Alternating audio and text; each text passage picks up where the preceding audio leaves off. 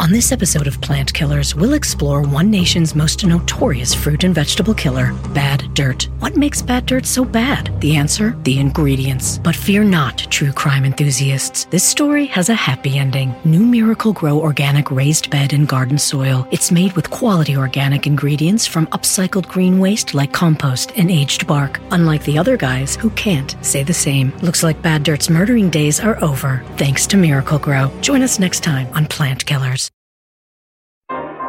Hey, this is DeRay, and welcome to Pod Save the People. This is a bonus episode specifically devoted to DACA, given the recent events that have happened this week. We have Marissa, who is a dreamer, a documented person here in the United States. We also have Eric Columbus, who worked on these issues in the Obama administration. And we have a word from Clint Smith III, who is a regular part of the podcast as a part of the news, but he's going to join us for some brief commentary about the issue this week as well. Now, it's important to remember that those who are documented dreamers in this country deserve our support because they are people, because they're whole people, because they are people who live in this country who are worthy of everything that everybody else is worthy of. In the past 24 hours, 48 hours, we've heard people say that they should be in the country because it wasn't their fault that they got brought here, because they work hard jobs and they bring a lot of money to the economy, all things that are true.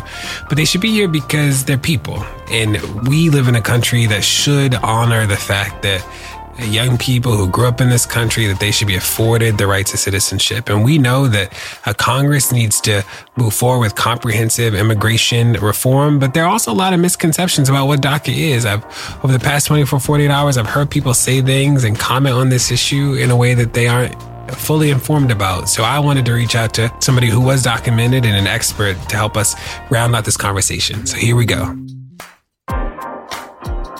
What's going on, y'all? This is Clint, and I just wanted to share a quick note about something that I've been struggling with a little bit over the past week, and that's around the rhetoric for dreamers that either explicitly or implicitly implies that their parents are actually the ones to blame. For me, it's devoid of any thoughtful historical analysis, because undocumented parents aren't coming to the U.S. because they're criminals or because they're negligent. They're coming because violence and poverty and social instability threaten their lives back in their home countries. As a parent now, I understand better what it means to feel like you would literally do anything in the world to protect your kids. And that's what these parents are doing. And when I was a high school English teacher in Maryland, many of my students were undocumented. And I saw firsthand how devastating it was when a parent or a sibling or a friend was deported. It disrupted the stability of an entire community. When we implicitly and singularly blame parents, we ignore decades of U.S. trade, military, and aid policy that has shaped the unstable political landscapes of these countries. Whether we consider the way the U.S. government has propped up regimes that engage in profound and devastating human rights violations, or how different trade agreements that contribute to economic instability and stratification push workers out of their home countries and into places where they think they can find better economic opportunities. We have to attend to and be cognizant of the root causes of migration from Mexico and Central America, among the many other countries around the world where undocumented migrants are coming from. So saying something like, it's no fault of their own, may seem sympathetic, but it's worth considering who you're then implying the fault lies with. Marissa, thanks so much for joining us on this special episode of Pod Save the People, just dedicated to talk about DACA. Awesome. Thanks so much for having me. Now, Marissa, what's your experience with DACA? Well, my experience with DACA starts a very long time ago. And I came to the United States when I was 9 years old, came straight to the United States from Mexico, from the state of Chihuahua, and grew up in a small mountain town in Colorado called Glenwood Springs. And growing up, I didn't really understand what it meant to be undocumented or the impact that it would have. Until I really got to high school and saw what being undocumented meant for my older sister, who at the time was trying to go to college. And, her wings were clipped short by not having a social security number and not having financial aid. And so I knew I had to work incredibly hard to go to school. So I worked really hard to have the best grades so that I could earn as many scholarships as I could to go to school. And even with the scholarship aid that I had, I still had to come up with half of the out-of-state tuition cash. So my mom said, we're going to make it work because we want you to be in school. And so my dad and my mom worked incredibly hard to be able to make that happen. But come junior year, summer before the summer before my junior year of college, my family's savings started to run low. And I wasn't sure if I'd be able to go back to college for a third year. And I'd ask my mom, I'd sit down with her and said, let me go back to Mexico. Let me live a life where I can be free, because I saw her break her back every single day to be able to give me the opportunity to have an education. And I would graduate with a degree that would mean nothing. And I said, I don't want a degree that's framed on a wall that doesn't allow me to fulfill my dreams. And leaving this country would have meant that I wouldn't be able to come back for 10 years. And at the time, my parents were still undocumented, and so they wouldn't be able to see me. And so my mom said, Marissa, I need you to keep your hope and keep the faith.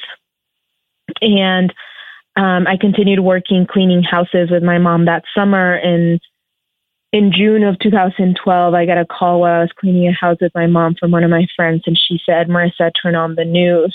There's an important announcement that President Obama is making. And that summer he announced DACA. And for me, it just lifted the weight of the world off my shoulders, because that meant that all the sacrifices that we had made up to that point would mean something, and that I would be able to go back to school, because now I was eligible to request a private student loan. And so I went back to school for a third year and really was excited about being able to graduate college. And in the state of Colorado, they passed in-state tuition for undocumented students my senior year of college. And so I was able to finish college, which was something that didn't seem possible before DACA.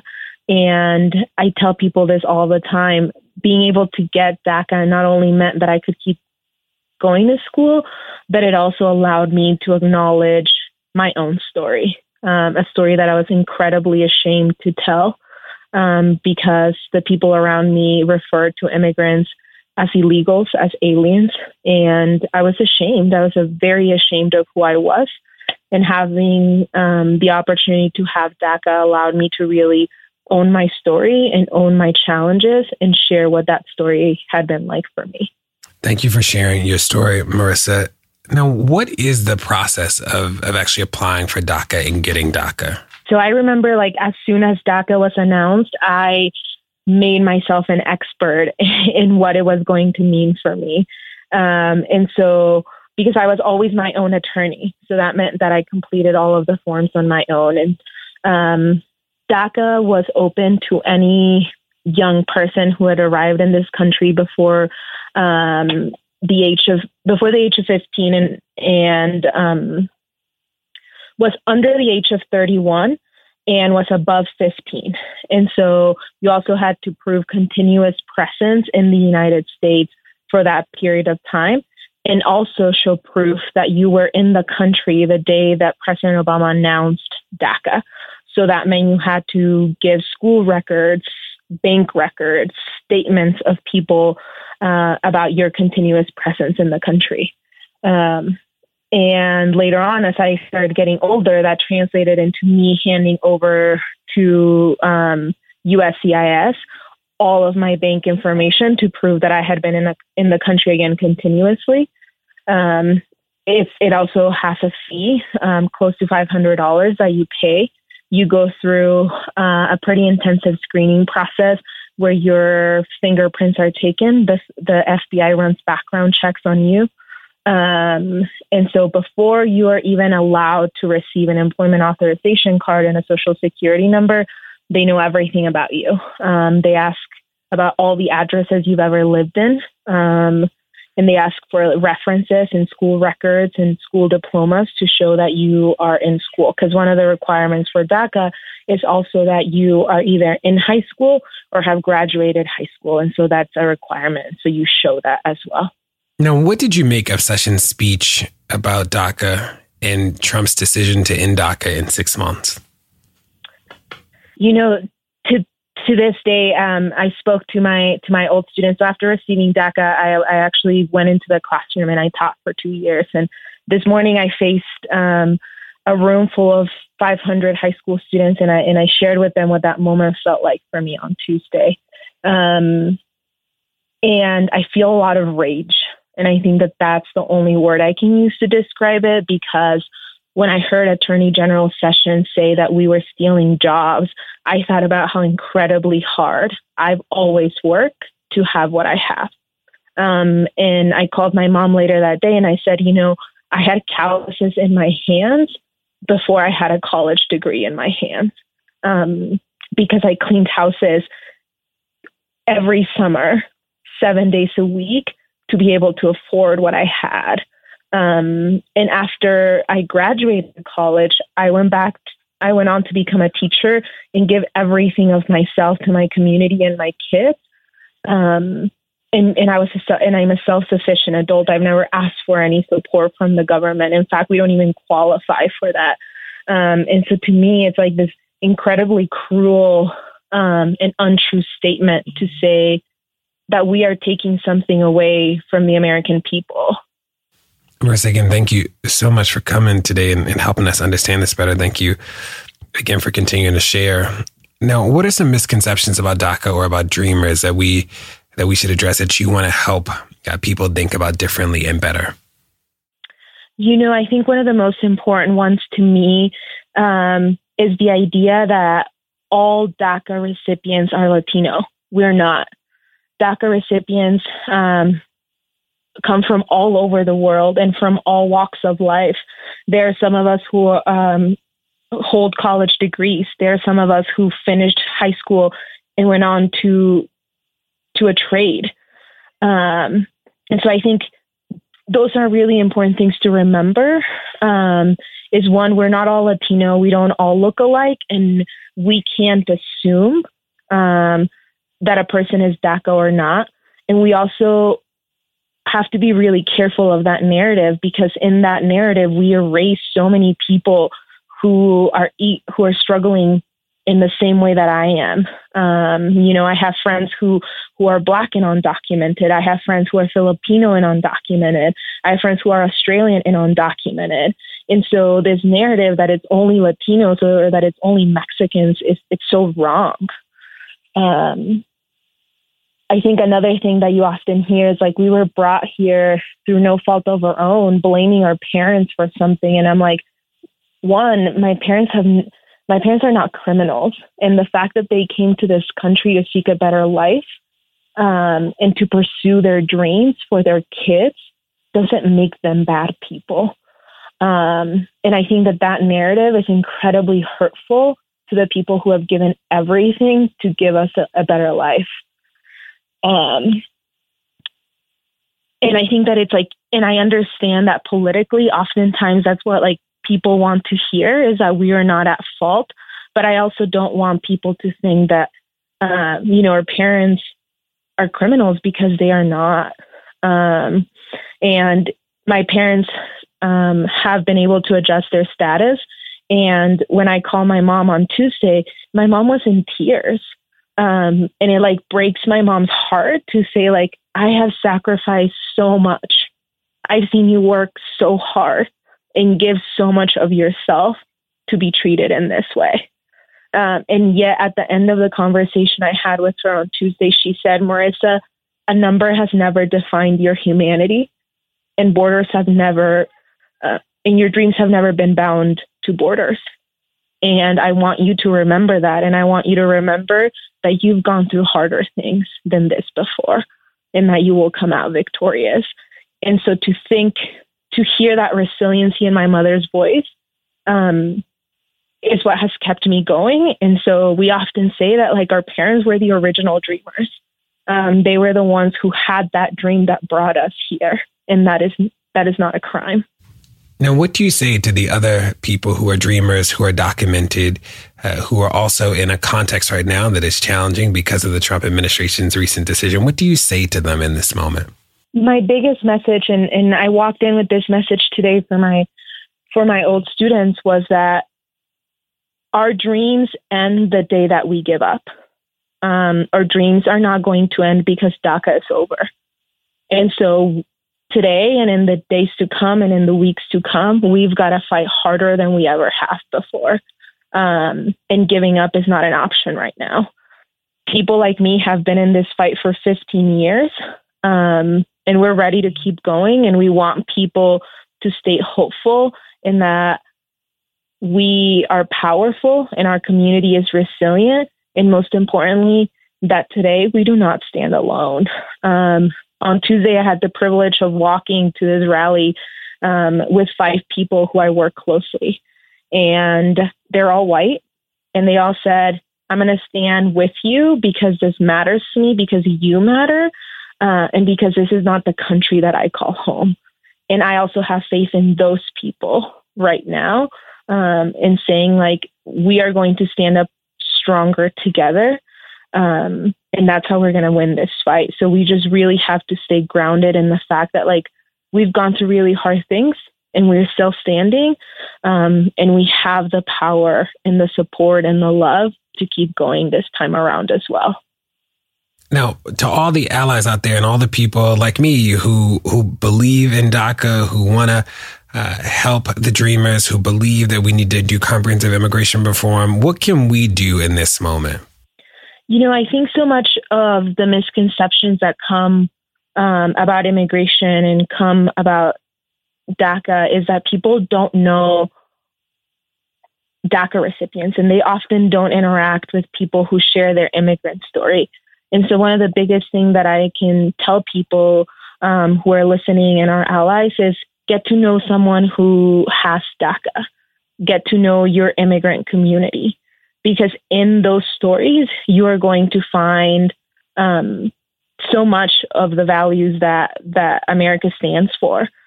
And so, and if you don't know, if you think you don't know anyone who's undocumented, show up to these rallies, show up to where people are having these conversations and ask questions. Because the more that you know, the less that you're going to fear other people.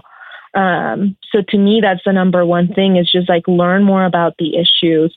The other one is stay informed and pay attention. Like, we cannot afford right now to close our eyes or hearts or our minds to what is happening in our country, whether that is DACA, whether that is healthcare, whether that's issues that impact our Black communities. Like, we can't stop paying attention now or ever. So continue to listen. And continue to show up for one another, because right now, so many people who are in this fight, including myself, need to be reminded every single day that someone else has our back and that someone else is going to help us keep going when the road gets hard. So that's really important. And then I absolutely think that people should continue to call their elected officials and hold them accountable. Because when you elect someone to represent you in Washington, D.C., and they are not doing their job, you have to remind them that they work for you, that they're there to represent the people, and especially those who are voting members of our society. You should call and you should show up to any town halls they have, send them emails, send them fax, because now more than ever, we cannot let them forget that they have promised dreamers a DREAM Act since 2001, and it hasn't come about. And right now we're under a tight deadline, and we cannot let them forget that we are still here and that we are still paying attention. So those would be my recommendations. And I think right now, too, so many organizations who support immigrant youth and families are running low on resources and on funds. So research and look up immigrant serving organizations in your area and in your community and figure out what they need, whether that's volunteers, if they need donations, and make sure that you're supporting them, because those are the organizations and the people who are going to be really close to the issues and the communities who are being impacted. Now, Marissa, how can people get in touch with you if they want to get in touch with you? Are you on social media? Can people follow you on Twitter or Facebook? Yeah, absolutely. Follow me on Facebook. My full name's Marissa Molina, and I love to stay in touch with people. And if you have questions or want to know more about my story, I'm always willing to share. I think there's a lot of power in storytelling. And so I'm happy to continue to share and engage with people in this conversation through Facebook. Now, how long are you still a teacher? I transitioned out of the classroom a year ago, but continue to support my school community very, very closely. So, Marissa, thanks so much for sharing your story with us today and for helping us think about this issue better and what we can do and what everybody can do in this moment. Consider you a friend of the pod and look forward to having you back on. Awesome. Thanks so much. Don't go anywhere. More Pod Save the People's coming. As a chef and a restaurant owner, I'm as meticulous about my cookware as I am about my ingredients. That's why I love Made In Cookware. Each pan they make isn't just designed to perform, it's crafted to last. As a mom, I love that I can trust Made In. It's made from the world's finest materials, so I can feel good about what I'm feeding my family. I'm Chef Brooke Williamson, and I use Made In Cookware. Pod Save the People is brought to you by Factor. Warmer, sunnier days are calling. Fuel up for them with Factor's no prep, no mess meals.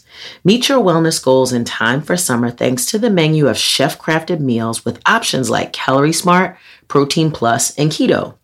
Factor's fresh, never frozen meals are dietitian approved and ready to eat in just 2 minutes. So no matter how busy you are, you'll always have time to enjoy nutritious, great tasting meals. With 35 different meals and more than 60 add-ons to choose from each week, you'll always have new flavors to explore. You can crush your wellness goals this May with dietitian-approved meals and ingredients that you can trust. Make your day delicious from breakfast to dessert. Stay fueled with easy, nutritious options. Treat yourself to restaurant-quality meals that feature premium ingredients like filet mignon, shrimp, and blackened salmon. Now, let me tell y'all, they sent me the Factor meals, and it is absolutely true. 2 minutes, pop it in the microwave, and it literally is restaurant quality food. So far, my favorites are chicken parmesan. I am a chicken parmesan connoisseur. This stuff is good. It has broccoli and tomatoes, and it is creamy and amazing. Yum. So easy to throw it in the microwave and have a good meal. I'm saving money. I'm not eating out at restaurants so much. It's healthy. Like, I cannot say more about Factor meals. So if you want to be down with this, head to factormeals.com/PSTP50 and use code PSTP50 to get 50% off your first box plus 20% off your next month. That's code PSTP50 at factormeals.com/PSTP50 to get 50% off your first box plus 20% off your next month while your subscription is active. This is BVK for Ocean City Tourism, OCMD Streaming Audio. On March 11th, 2024, the title of the spot is STSA Leisure Summer. This is a 30-second composite stereo streaming audio mix. Get away with friends to the laid-back Maryland coast, where you can catch up while casting off and hang 10 while hanging out, where a day on board is never boring and full throttle is half the fun, where you can sink a putt, raise a glass, and there's always room for one more round. Ocean City, Maryland, somewhere to smile about. Book your trip at OCOcean.com. Pod Save the People is brought to you by BetterHelp. Now, y'all, the beginning of this year has just been a lot going on, like from work and family and friends and just, the weather's been awful in New York City and Baltimore. There are a lot of stressors happening, big and small. And when we keep them bottled up, it can start to affect us negatively. Therapy is a safe space to get things off your chest and to figure out how to work through whatever's weighing you down. If you're thinking of starting therapy, give BetterHelp a try. It's entirely online, designed to be convenient, flexible, and suited to your schedule. Just fill out a brief questionnaire to get matched with a licensed therapist and switch therapists anytime for no additional charge. Get it off your chest with BetterHelp. Visit BetterHelp.com/people today to get 10% off your first month. That's BetterHelp, HELP.com/people. Here you are, BPMs high, sweat dripping, body moving, tongue panting. You're working hard, real hard, and you're thirsty. You need vitamins, nutrients for peak performance and energy. And your plants do too. Aw, I mean, just look at the little guy. Water-soluble plant food from Miracle-Gro is full of essential nutrients. Just a little scoop into your watering can and boom, instant feeding and bigger, more beautiful plants. It's kind of like a sports drink for your plants. You may have to suffer from heat, but your plants do not. Eric, thanks so much for joining us today on this special episode of Pod Save the People, just dedicated to DACA. Thanks for having me, DeRay. Now, why do you know so much about DACA? I was a political appointee in the Obama administration for 5 years at the Department of Justice, and then for 3 years at the Department of Homeland Security. At Homeland Security, I was special counsel in the Office of the General Counsel, where we had a lot to do in terms of defending legal challenges that were related to DACA. So let's just start with the basics. What is DACA and what is a dreamer? I feel like I've been in the news a lot in the past 24, 48 hours, but I want to just make sure that we all have a basic understanding. So what is DACA? What is a dreamer? Sure. So DACA, it stands for Deferred Action for Childhood Arrivals, and it is a way to help people who came to this country when they were children without having much say in the matter, and for the most part, consider themselves as American as you or me. The history of DACA is that Congress, for many years, was trying to pass something known as the DREAM Act, which would give a path to citizenship for people who came to this country as children. Those efforts did not succeed, in part because it's very hard to get legislation passed, especially when you need 60 votes in the Senate. And in 2010 was the most recent failure. And after that, Barack Obama thought about his options, realized that with a Republican-controlled House of Representatives, there was very little chance of getting the DREAM Act through. So he decided to act on his own and through a memorandum by the Department of Homeland Security, create DACA. Now, what DACA does is it helps people who conform to a very precise set of criteria. They have to have been, the program was rolled out in June of 2012. And at that time, you had to have been under the age of 31. You had to have come to the United States before you were 16, and you had to have lived in the United States since 2007. Okay, let's stop right there. So let me just make sure I understand. So Congress tried to pass a comprehensive package, what was called the DREAM Act, that would have actually been a path to citizenship for those who are undocumented, and it failed. So because it failed, the Obama administration doubled back and said, well, let's see what we can do as an administration.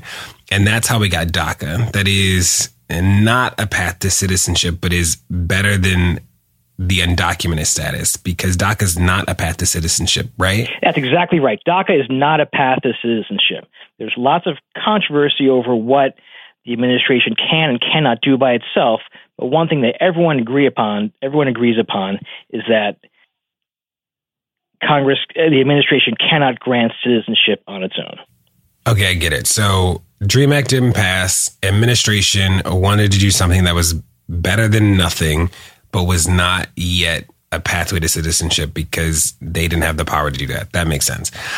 Now, I've heard people call the documented young people dreamers, but the DREAM Act didn't pass. So are people just using dreamers and DACA interchangeably or synonymously? Yes, the term is used interchangeably, and the DREAM Act was proposed in various different incarnations, and so there's probably not a precise match between what any specific version of the DREAM Act would have done, or the people it would have covered, and the set of people that DACA covered. But colloquially, the terms are used interchangeably. Okay, can you go through the criteria one more time? So to qualify for DACA in 2012, what was the criteria you had to meet? Yes, you had to be under the age of 31 as of June 2012. You had to have come to the United States when you were 15 or younger. You had to have been here since June of 2007. And you had to either to be in school or have graduated from high school or have obtained a GED or be a veteran. And if you're convicted of a felony or a significant misdemeanor or 3 or more other misdemeanors, or you're otherwise a threat to national security or public safety, then you are ineligible for DACA. And now just back to the facts. So DACA is a two-year what? It's a 2-year permit. You get a permit, like you literally get a card that, in essence, says that the government is not going to pursue you, not going to try to kick you out of the country during that 2-year period, as long as you keep your nose clean. And it crucially gives you authorization to work on the books, to, in essence, just as if you were a lawful resident or here on a visa or an American citizen. Now, before DACA, the Dreamers were essentially in the shadows, as people often say.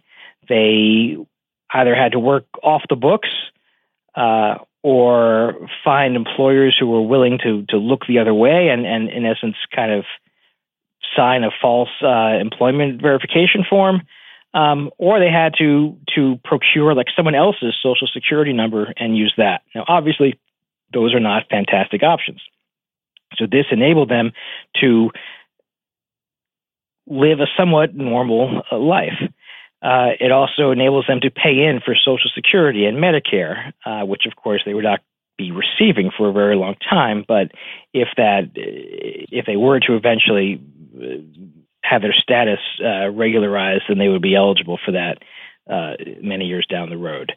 And with this also came a set of benefits in certain states. Like, for example, in Texas, if you have legal status, if you're authorized to work in Texas, then you have the right to get a driver's license. And in some states, a set of other benefits accrue by virtue of having this DACA permit. Now, there are some federal benefits that DACA recipients can't take advantage of, right? That's correct. When you hear people talk about, these DACA kids, they come up here and we just support them and they're on welfare and all that. That's not true. They're not eligible for federal programs such as food stamps or Social Security disability programs or anything that we traditionally think of as the short-term safety net for people in this country. They're not eligible for Medicaid. They're not eligible to purchase Obamacare on the exchanges.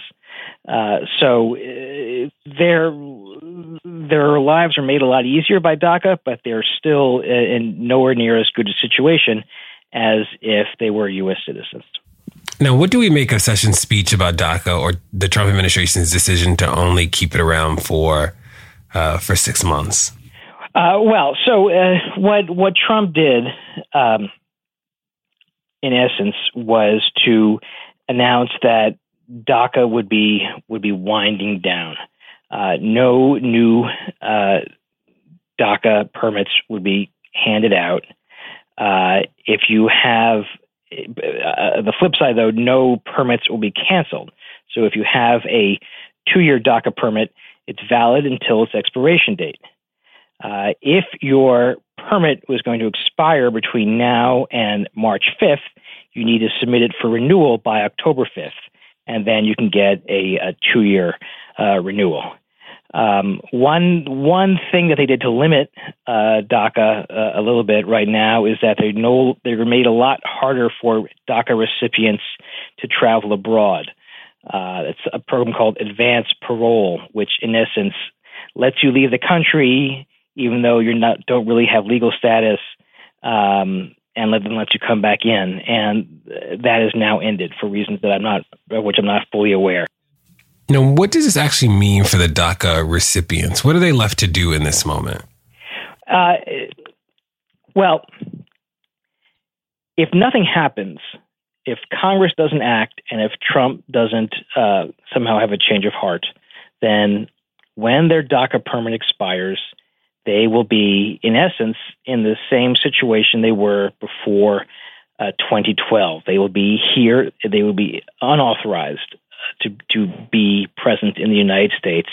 They will be vulnerable to being removed from the country. Now, is that going to happen? Probably not for any individual DACA recipient, but there are certainly no guarantees. Trump has said, he said yesterday in a statement that he has instructed the Department of Homeland Security that their priorities remain criminals and gang members, but there are no hard and fast rules governing that. And ICE, the arm of DHS that is responsible for enforcing the immigration laws, is historically very aggressive because that's their job. And ICE really epitomizes the old adage that to a man with a hammer, everything looks like a nail. And that's why under the Obama administration, we really tried to rein in what ICE was doing, and they didn't like that at all, in order to force them to prioritize the most dangerous and the worst unauthorized immigrants, and give exemptions, for example, to folks in the category of DACA. Now, if Trump wanted to, he could instruct DHS and instruct ICE that people who have DACA or who have had DACA are not to be taken in from removal proceedings unless they receive approval from like a higher up in ICE. Because the fear is not necessarily that ICE agents are going to be kind of going around and trying to find dreamers and knock on their door and get rid of them, but rather that they'll be conducting a raid and they will indiscriminately kind of round up a whole bunch of people, a whole family, a whole set of people, at a work site, and they will not distinguish between people who have had DACA and others. So if the Trump administration really wanted to ensure or come close to ensuring that DACA recipients will not be removed from the country, they could do that, but I'm not sure that the administration wants to. Now, I've seen reports and I've heard people say that they had to give a lot of information to the government when they registered for the DACA program, and that they're now worried that that information might be used against them. What do you make of that? What do you say? Yes, and that is a valid fear. And there were some groups that were, after the election, were recommending that people not apply for DACA at all because they were afraid of just this happening under the Trump administration.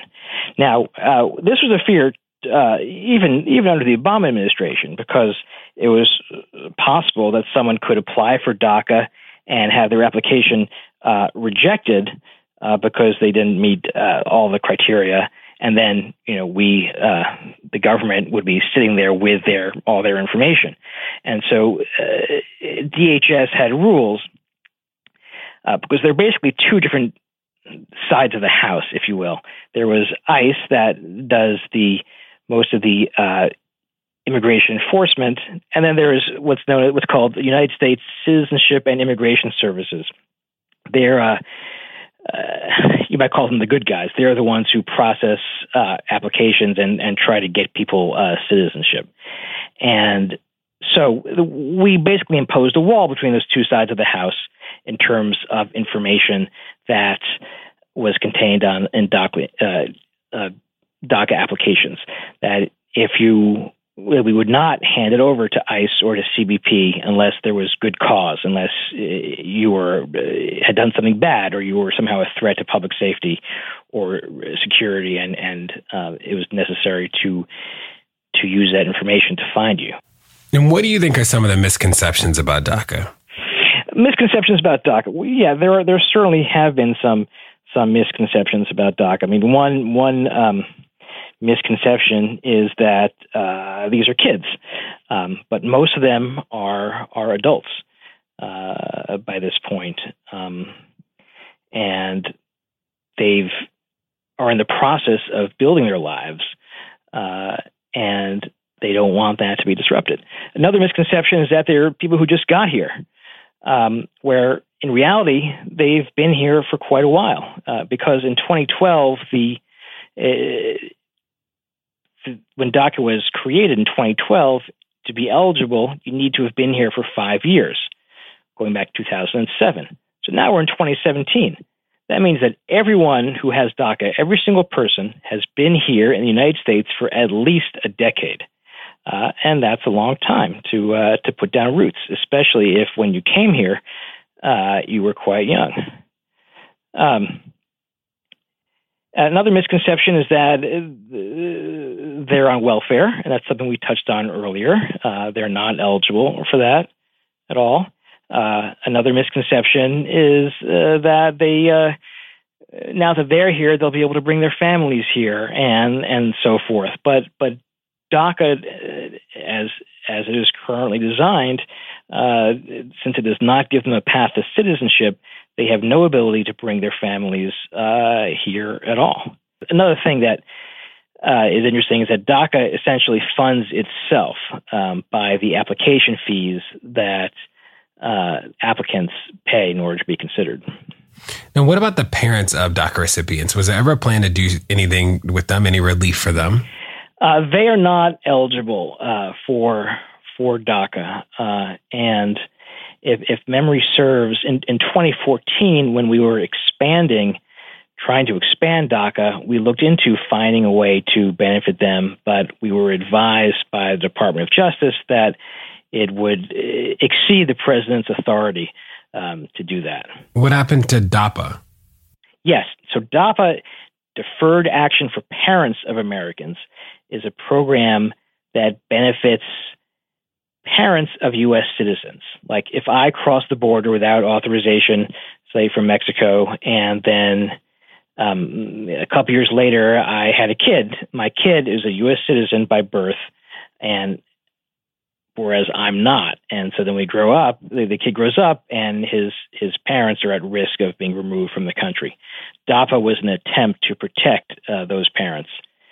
But it was so DAPA was challenged immediately by a coalition of 26 states, and it was struck down by a district judge who was technically a preliminary injunction, meaning that the program never went into effect. And then a court of appeals upheld that injunction. Then it got to the Supreme Court. And after the death of Justice Scalia, they were down a man, and the justices split 4-4 on the question of whether DAPA was a legitimate exercise of President Obama's executive authority. Now, I just read that there are some state's attorneys who are filing a lawsuit challenging the latest Trump decision around DACA. What does that mean, though? Yes, those lawsuits were filed today, actually, and I've not had a chance to fully review them, but it seems that one claim they're making is that the ending of DACA was done out of racial animus, out of a dislike for Latinos and specifically Mexicans. As we remember well from the campaign, Donald Trump said a lot of incendiary things about folks coming from Mexico, and he said a lot of incendiary things about the Mexican-American judge who was handling the Trump University case, Judge Curiel, who was born in the United States, but that didn't stop Trump from saying that the judge was biased because he's a Mexican, in Trump's words.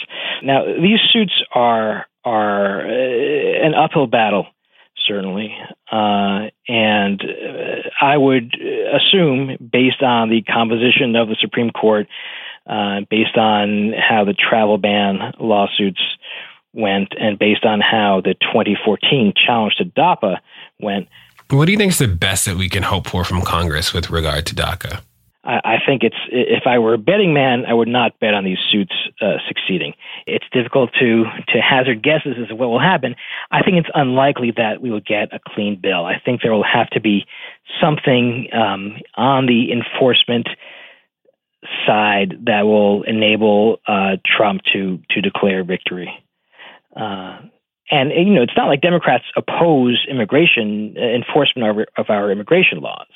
There is room to come to an agreement. The question is how what the scope of those provisions would be. Now, for people who support the Dreamers, who are trying to figure out what they can do in this moment, what do you say to those people? Well, I think that at this point, the most important thing is to work on your member of Congress.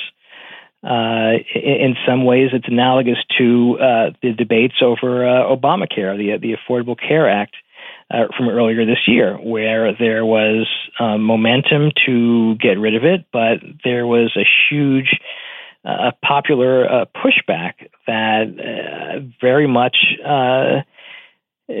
helped sway the results. In some ways, people got caught a little bit flat-footed when the bill looked dead in the House, and then it was resurrected and passed the House quickly. But then people were very strident in buttonholing their senators, and I think that was very influential in helping persuade some of them, like Susan Collins, to oppose.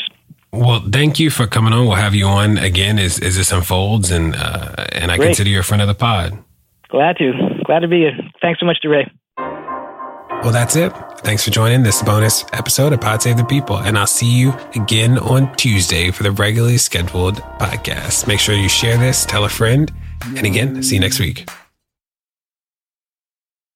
This is BVK for Ocean City Tourism, OCMD Streaming Audio. On March 11th, 2024, the title of the spot is STSA Leisure Summer. This is a 30-second composite stereo streaming audio mix. Get away with friends to the laid-back Maryland coast, where you can catch up while casting off, and hang 10 while hanging out, where a day on board is never boring, and full throttle is half the fun, where you can sink a putt, raise a glass, and there's always room for one more round. Ocean City, Maryland, somewhere to smile about. Book your trip at OCOcean.com. They say plants like music. Yeah, no, like really, they respond to the vibrations of it, which means that this playlist you're listening to, the plants are too. You know what else plants like? Organic soil from Miracle-Gro. It's made with all the best stuff like wood fiber and compost. Plus, it's OMRI certified organic, which officially means it's made with superior ingredients. And when you give your plants the stuff that makes them happy, they won't judge you on your iffy playlist. Hear that, plants? So go ahead and give them Miracle-Gro.